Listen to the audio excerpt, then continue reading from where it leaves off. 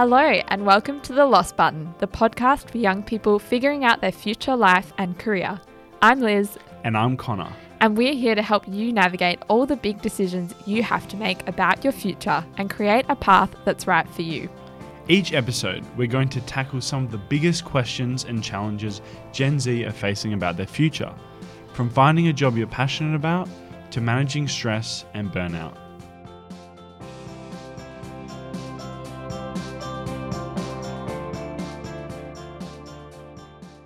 Liz, you know what's outrageous? We're already up to episode 9 and we still haven't gone into lockdown here in Perth. How's your week been? No comment. It has been a bloody busy week for Purposeful. All exciting stuff, so I can't complain. But yeah, I feel like I'm on a treadmill at full speed at the moment. Yeah, exciting. Yeah, it is. So let's get into it because I'm really keen for this topic today. Absolutely. So today's episode is all about how to get lucky in your career and create your own opportunities. So Liz, would you rather be the luckiest person alive or the most determined person? So if you're the luckiest person, everything goes well. But if you're the most determined, nothing can stop you. It's a tricky question. Oh, it is. It is. I'm thinking of that like Powerball problems ad when I'm making this decision. But actually, I would pick the most determined because I think that it's often really, the time when you achieve your goal doesn't take very long, but the process to getting there does. So that's what gives me lots of purpose and energy. So I'd rather kind of have like a focus to my life. I don't know what I'd do with myself if I didn't have a reason to work. Yeah, true. I definitely would pick the luckiest person alive because then you don't have to work. Everything just falls into place for you. Think about it. You win the lotto. When I was a kid, I remember I won a couple of raffles, so that's pretty good. I consider myself quite lucky, Liz. But yeah, I mean, both of those are good options. Now, some key stats about today's topic. At every stage of your life, irrespective of the situation, Liz, taking initiative will always help.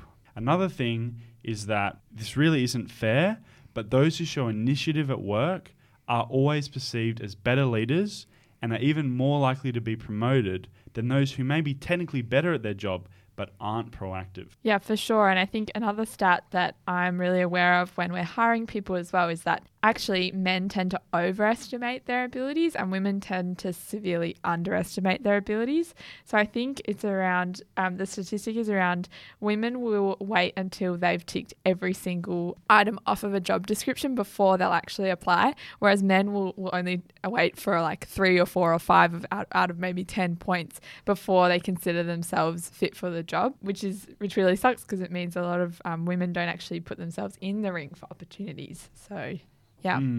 Yeah, well, this episode is all about how to be proactive in finding your path. So hopefully we share some pretty useful tips. My first question for you, Liz, is do you think people really get lucky in their careers or do they make their own luck?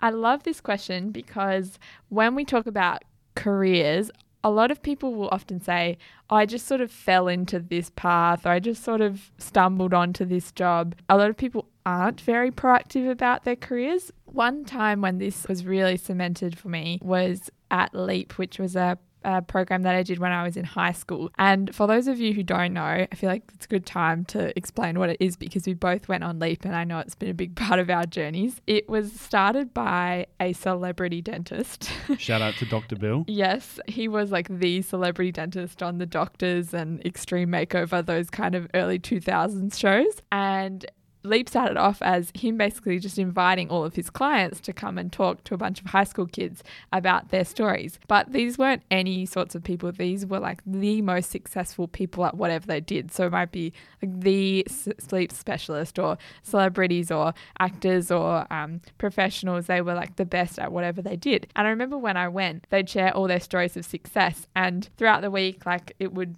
kind of get a bit repetitive, like everyone would sort of say the same advice. And then it hit me that actually it's because there's like a roadmap to being successful. All of these successful people have this mindset of creating their own luck and their own opportunities. And for me, I really think of that today as you are in the driver's seat of your future. A lot of people sort of wait for opportunities to kind of find them or happen to them, but really people of accomplishment rarely sit back and let things just happen to them. They actually go out and happen to things. And that's the mindset we want to teach you all in this episode. I love that quote, the idea of you actually need to make things happen yourself, because no one's going to give you opportunities when you're not putting in effort, right? You're truly in the driver's seat for your future. A big part of this is about having an internal locus of control. So the way I learned about this is taking complete accountability and responsibility for your future. That's really important. And in this context, why do you think, Liz, it is important to shift our mindset to that internal locus of control? Yeah, when we graduate, often at school and even at university, we're sort of taught to follow the rules. So we think that we actually have to follow the rules when it comes to finding work as well. For example, with job descriptions, people think, I have to have all the things on this job description before I can get the job. A great example of this not happening was actually my little sister just got arguably her dream job, and she was hired internally from the company she was working at.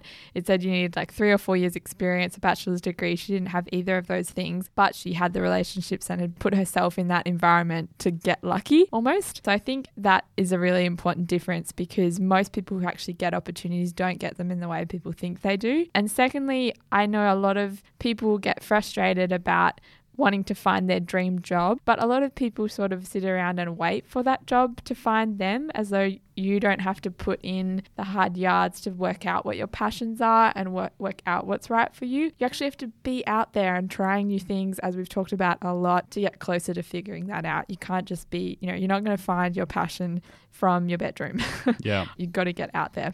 Absolutely. And that can be really scary, because the first few times you're basically pushing yourself out of your comfort zone, it's going to feel unnatural. Like the first time you go to a networking event, or the first time you try and even think differently about your future. It's scary. But what's on the other side of that fear is like a lot of opportunity. So Liz, for our listeners, what are some ways to actually maximize your opportunities? My favorite strategy is passion, because passion is actually one of the easiest ways to be competitive.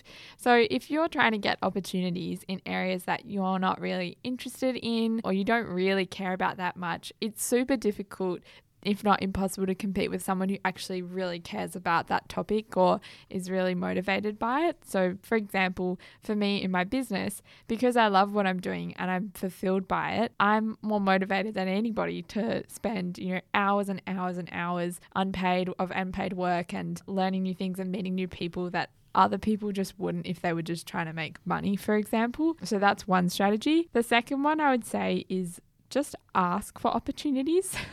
This was something that I know we both learned at Leap and apply in every aspect of our life. But I personally used to get frustrated when I was starting Purposeful, because I was trying to get speaking opportunities, and I was like, why aren't people, knocking on my door, inviting me to speak? I'm a public speaker, or they're not, they don't want me on their panel or whatever. And then I realized that was actually not how people get work. I did a TED Talk, and that TED Talk, people always say, oh, how did you get to do that? That's so cool. I just asked, can I do a TED Talk? I applied for it, and that was how I got that opportunity. So I think there's a lot of misconceptions about thinking that people just get given opportunities, but that rarely happens. And I know you've got a really good one as well. Absolutely. So a lot of people think, what can I get from every situation they go into, not what they can give. And yeah, a lot of people just act in a really transactional way, especially these days. So my advice is shift to being more transformational or purposeful, in that the best way to actually get opportunities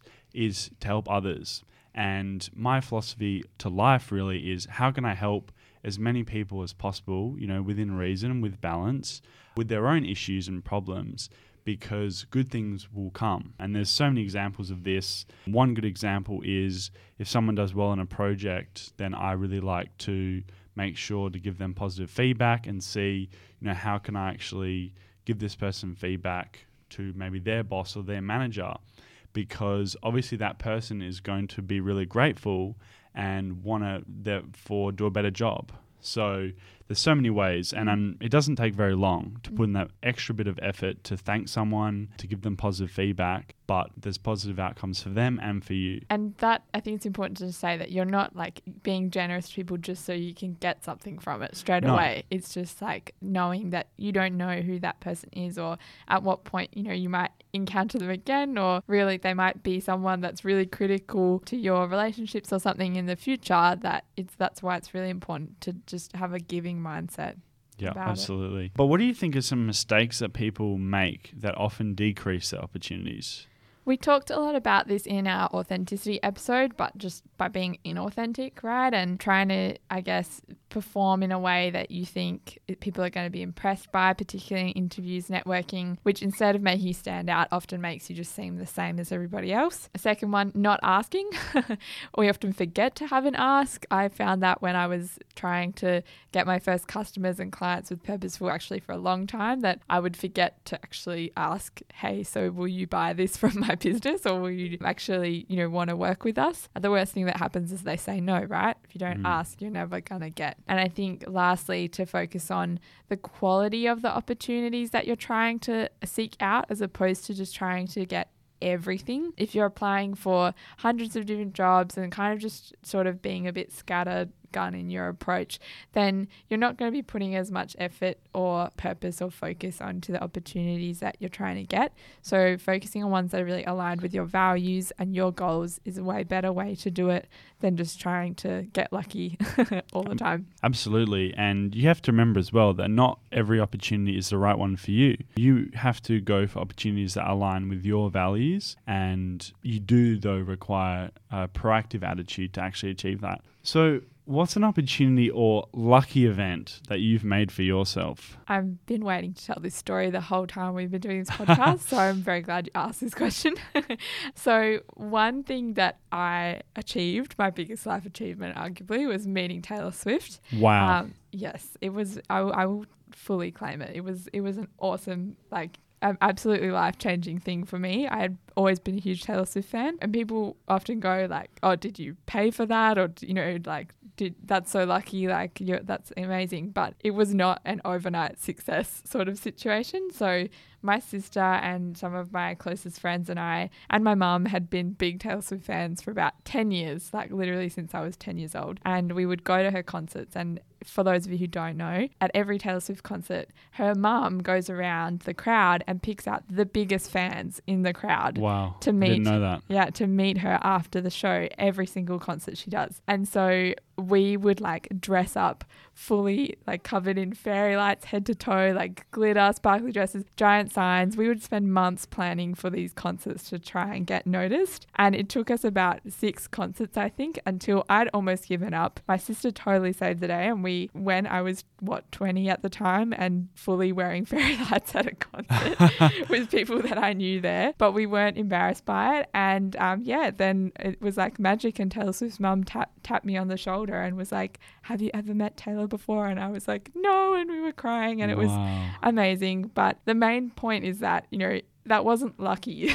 We fully made our own luck with that, and we worked so hard over 10 years almost to actually get in a situation that, yes, it was lucky, and that she could have looked the other way. She could have overlooked us, but we did it. We showed up time and time again to try and get that opportunity. So I think, like anything, you very rarely do people just get lucky like that. That was definitely making our own luck. It's a lot of hard work. I remember when you posted the photo and I was like, she's so lucky to meet Taylor Swift. That's amazing, how that happened. And then I messaged you and you told me the whole story about how you tried at so many concerts over the years. I didn't know the bit about her mum, but that makes a lot of sense. But that shows you the extra effort she put in as well with the fans, right? Yes. And she didn't need to do that, but you'll always remember that. So it's important, I think, for our listeners, as you do start to achieve success, those little bit of extra efforts you put in as well with your so-called fans is pretty important. Yeah, fans, supporters, employers, whatever, it's the same thing.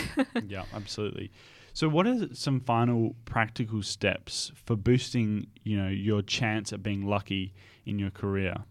Yep. really quick practical ones, I think for everybody, reflect. So take a moment to think about what's one area of your life or a goal that you have that you could actually be more proactive about achieving, or one way that you could make your own luck for that opportunity. So maybe it could be by just asking, finding yourself in the right place, that kind of thing that we've talked about. Secondly, I really advocate for using social media to your advantage here, because we spend what my average is like 3 hours a day or something scary on my phone. No, not on LinkedIn, on my phone. We spend a lot of time on social media. So use it to your advantage. Do a bit of an audit of the people and the accounts that you're following, and make sure that you're actually going and following ones that are aligned to your values and your goals, because then you're going to be seeing content that's, related to them. And thirdly, if you're on LinkedIn, I really love this strategy. Go and find 5 people who are in a path that you're interested in, or maybe if you've got a dream job, people who are actually doing that. On LinkedIn, you can then go back and see that person's liked posts and the comments that they've made. So if you actually start liking and commenting and engaging with their posts, you're going to be exposed to their network. So say it's like a CEO of a company that you want. You can literally see the people they're connected with, the opportunities that they are seeing. There's nothing stopping you from doing that. I think that's an advantage that our generation has that other generations haven't, is that we can see those networks, those rooms where luck is happening are digital now. There's less barriers to being in them. So yeah, definitely use it to your advantage. That's really good advice.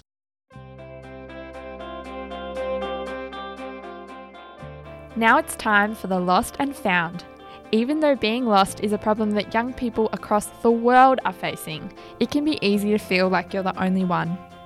Each episode will bring a young person on the show to share their story and the challenges they're facing about their future.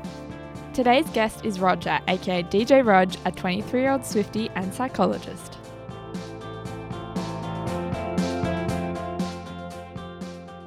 Hi, Roger. Thank you so much for coming on board today. We're super excited to hear your story. And to everyone who's listening, we've also got our wonderful producer, Pia, who is making her podcast debut today. I'm so excited. To begin with, tell us about yourself and your journey through life after school. Okay, so my journey. Well, I feel like I was born to perform. I always did drama throughout my life. And in year 12, I was the drama captain. So I thought, hey, WAAPA is the next step where you go to perform. Didn't get in. So I thought, what else do I like to do? I like to help people. So I applied for psychology at UWA. And when I got there, I thought to myself, what got you through school? What got me through school was the fact that I had my drama society, and they really just gave me good vibes and helped me through every step of my journey. So I looked for another society at uni. I went to every sundowner trying to find who I vibed with, and the DJ club was the one that I just clicked with. I'd never DJed before. I had never ever DJed before uni. I thought they were just the music club, and clearly I love Taylor Swift and I just love music in general. So I went down there. I had a bit of a boogie with them, and they said, you should come back for elections. So I came back and I was like, hey guys, I love music. I'm in a musical right now. I'm in Hairspray. And they're like, that's not what the club's about. We're here for DJs. And I was like, oh, well, now that I'm here, I may as well commit. And so I just started beatboxing on the mic, and they were like, you know what, you're in. And then they threw me into the deep end. I started DJing at actual college events at the tavern. I was just DJing for them, and I actually realized, oh, I like this. I really love this. And so I made it into a bit of a career/hobby. I did psych as well. I did psych as well. And so I've managed somehow to get to a point in my life where I'm doing psychology and DJing and making income from both. Which is amazing. And I'd say quite an unconventional career pathway, which probably you didn't have planned, or maybe your Year 10 careers advisor didn't advise for you at the time. So I'm curious about what was the path that was maybe written for your future, or what did people kind of expect you to do with your life? Okay, so my mum is from a family of 10 kids, and they've all just got I've got tons of cousins, I've got 28 cousins, and they're all doing different careers. And my mum was always like, we don't have a doctor yet. There's no doctor yet. You could be the first. And I was like, yeah, cool, but I like performing. I was like, I like performing. And she's like, okay, so that can be your hobby, and maybe focus on a solid, stable career in the health field. So I was like, okay. So she was well aware I wanted to pursue acting though, or singing or performing, but she was kind of nudging me along the health way. So when WAPA didn't work out, I was like, you know what, Mum? I'll do a health thing. I'll do psychology because I like helping people. Yeah, so that was the career that was kind of set out for me. Yeah, but you still like psychology, right? Like, Oh my goodness. Am I making it sound like I don't like psychology? I absolutely love psychology. Yeah. I love helping people, yeah. And doing both, like the DJing and the psychology, is that like a big part of what you do? It is so good because, like, as you can imagine, as a psychologist, you deal with other people's mental health per hour. So I would see like maybe 7 clients a day. That's 7 different people's stories that you're trying to help them through. You need to take a step back and have a bit of a breather, I reckon. And DJing is such a good way to do that. When I'm up there on the stage performing, it's like that, you know, I'm just being me. I can drop everything from work in that moment and just thrive in that hobby and in that environment. And then afterwards, go back home, have a sleep, wake up, do more psych work. And it's like you've had the biggest breath of fresh air in between. Yeah. I think that's really interesting because a lot of people feel like when they find a passion that they have to force it to be their full-time passion, like, and you don't necessarily have to do that. So you're a really cool example of that one. Thanks. Yeah, I've seen all your viral TikToks. Yeah, we haven't Stop. mentioned that yet, but very important. And I think because of that, a lot of people probably look at you and go, oh my God, this guy has it all together, super successful. But was that always the case? What have been some of the challenges that you've faced on your journey to kind of figuring out yourself and getting to where you are now? Okay, so my challenge is getting here. Well, as you just said, juggling psychology and DJing, I found out that I was passionate about both. So that's a good first step, to be doing things you're actually passionate about. But then it was like, which one do I dedicate more time to? Because I have more fun when I'm like performing, I guess, but I get really, really fulfilled helping people. And so I just DJ'd every Friday or Saturday when I could, and the week was dedicated to psychology, of course. And I always wondered, when I leave university, because that was a really easy thing to balance at uni, what will my career actually be like? Do I have to work as a psychologist 9 to 5 every day and then also weekends? So I went to my job interview and I just told them, like, right at the start, I was like, by the way, I DJ my other hobby / job on Fridays and Saturdays. So is it possible to work around that? And I guess asking goes a long way because they're humans too. They understand. They were like, yeah, for sure. Want to work Tuesdays and Wednesdays? Like right off the bat. And I was like, yeah. Lock that in. Long weekends. Thank you very much. So they were flexible. It was awesome. So I thought it was a challenge in my head. I thought it was more of a challenge. Then when I actually went to the interview, did it, really was nothing to worry about at all. Yeah, definitely. And I think we often make those assumptions, right, about like jobs or careers without actually testing them. And a lot of people would have just not asked that question and just assumed, oh, I've got to give it up or I've got to work full time. So that's awesome. We are talking today all about opportunities and getting lucky in your career and life. Tell us more about what I know has been your more recent passion and sort of side hustle, which has been the Taylor Swift nights. Tell us more about how you got started in that and has that created any new opportunities for you?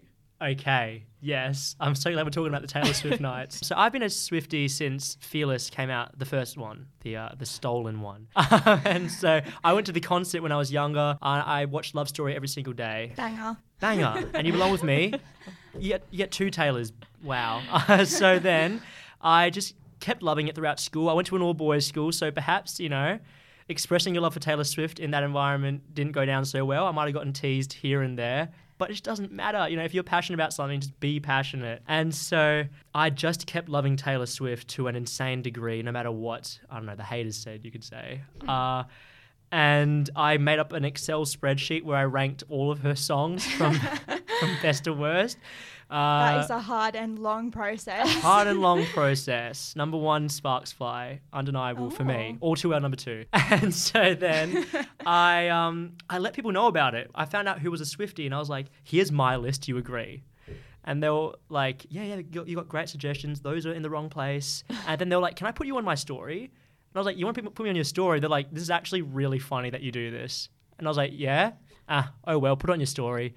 And then tons of people just kept putting me and my Excel spreadsheet on their story, and word got around that I was a big Swiftie. So running alongside this, there's a organisation called Superficial who run Taylor Swift nights.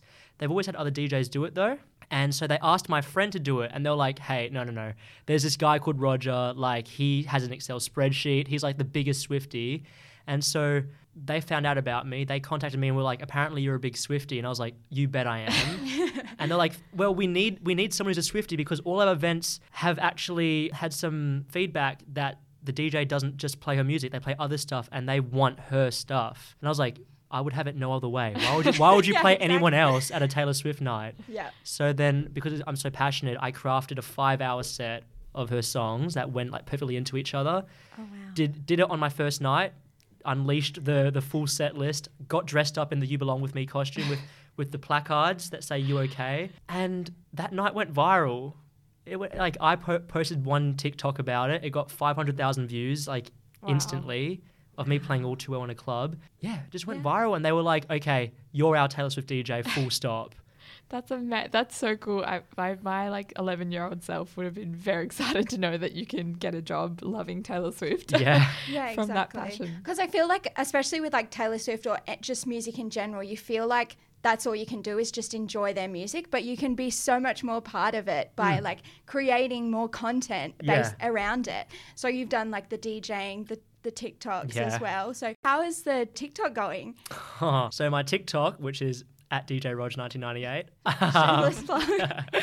is going pretty well. I reached a Swiftie milestone just this week. I hit 22,000 followers. Oh my gosh, congrats. Wow. So so when I hit that, I instantly made a 22 mashup with Long Live. Oh, awesome. Like it's going pretty well, I guess you could say. 22K within 6 months is a pretty 6 months, wow. pretty good reach, I think. I've had a few hit over 100,000 views, so that's nice that people are actually enjoying and sharing it around. It's mostly DJ stuff, though, to be honest, me DJing her music. But I then kind of deviated and I put my Excel spreadsheet on there. I went through all my rankings of her bridges, of her songs, and people seem to really enjoy that too. So now I'm kind of like a Swiftie TikTok creator. Yes, love that. There's so many on there right now. Yeah. It's a big new world. Liz, you have to get on it. One day I will for you. And I mean, that's something that those opportunities that you probably got through that wouldn't have been afforded to any other generation, right? Like we're the first that you can express yourself in that way. And can you tell us a little bit more about what's come from that? Like that's such a cool thing in itself, but has there been any opportunities since then? What's come from that? Besides all the people DMing me Instagram being like, can you please promote our song? which I haven't done yet because, I don't know, I just want to post Taylor Swift stuff. I've gotten like tons more gigs actually, like Superficial, which I mentioned earlier, who do the Taylor Swift nights. They do other nights as well, and so they see how like passionate and into it I get. They were like, "Do you want to give One Direction a shot, or Ariana Grande, or High School Musical?" And I say yes to all of them. I'm like, "Yeah, why not?" I love all of these artists, not as much as Taylor Swift, but I do love them, and so they've given me tons of gigs, and they are even flying me around Australia, which I never thought was going to be possible during a pandemic. But I managed to go to Adelaide and Sydney before any lockdowns hit with this Taylor Swift night. That's amazing because you've gotten that through being yourself, I think. From hearing you talk, like clearly you're just very passionate about it, but also kind of unapologetically so, like just doing it, doing it in a way that makes sense for you, and then other people are noticing you to the extent that they're like referring you for things just because you're really passionate and openly passionate about that one thing. So I think that's a really cool lesson to learn. So you've got your DJing and you've got your psychology work. What does success look like to you now? Success to me, okay. I guess success to me is measured in like how fulfilled you feel in life, and I'm feeling really fulfilled. Like there's way more to go, of course. There's always more to strive for, but I'm really, really content at my place in the world right now. Like I work Tuesdays and Wednesdays doing psychology, helping people through their problems, and I've seen people's journeys like actually reach the end. I've discharged clients who say to me, "I don't actually need you anymore, mate. Like I don't feel depressed or anxious anymore. I think I'm good to go." And I'm like, yes, see you later. I think so as well. And that is so fulfilling. And I feel like that's really, like, that's success to me, that I've helped someone reach a mental health goal. So that's pretty successful. Then I think of my own mental health as well. Like I'm helping others through theirs. What about me? Am I taking care of myself? Do I have all this self-care? Am I pursuing my passions? And when I think about that, I'm really happy. I feel like DJing, despite being a hobby, kind of is self-care for me because like it's the pursuing of that passion. And yeah, like I feel like I'm pretty successful in the way that I can do something that I like. Yeah, That's success to me. I agree, and I think it's very inspiring and refreshing to hear that. What advice would you pass on to your 15-year-old self who, stuck in high school, big Taylor Swift fan, maybe not fitting in a little because of that? What would you say to that, Roger? Okay, I would tell them just don't worry about like anyone else's perceptions of you, you know? It's not theirs to speculate if it's wrong. So you just do yourself. Be passionate, you know, the haters are going to hate. So Exactly. really, Shake it off. just shake it off and like just be you because just by being myself, I reached my goals. And you said it yourself, I was kind of unapologetically passionate about it. So really don't let them get to you and make you feel, you know, bad about it. Just do you. Thank you so much for coming on today. You're super inspiring, and we will definitely be making it down to a Taylor Swift night Please. sometime Yes, soon. I'm guys- so excited. Yeah, free on the door list, don't worry. Oh. Thank you. So we're all the best, and we're super excited to see what you do next. Thank you very much. Thank you for coming along. The end. So, Liz, what did you think of our guest today? Well, as a Swiftie, I thought his story was awesome. But in particular, I think what really struck me was that Roger is so passionate and authentic and such a wicked example of someone who's pursuing their passion. And I loved that he talked about success as being to do with fulfillment and how like it was really important to him that he looked after himself through that process as well and wasn't just like giving and being generous to others all the time, but actually pursuing your passion is something that is like an act of self-care almost. I thought was a really cool way to look at it.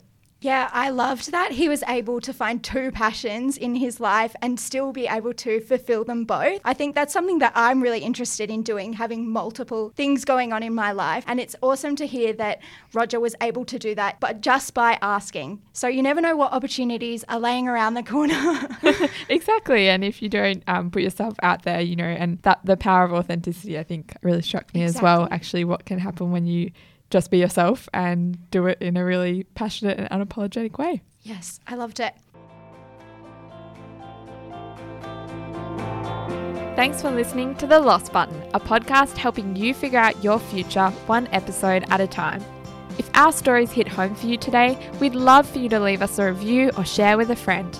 Head to our website to get career advice from The Lost Button, sign up to our mailing list for more practical tips, or check out Purposeful on Insta to be part of our community.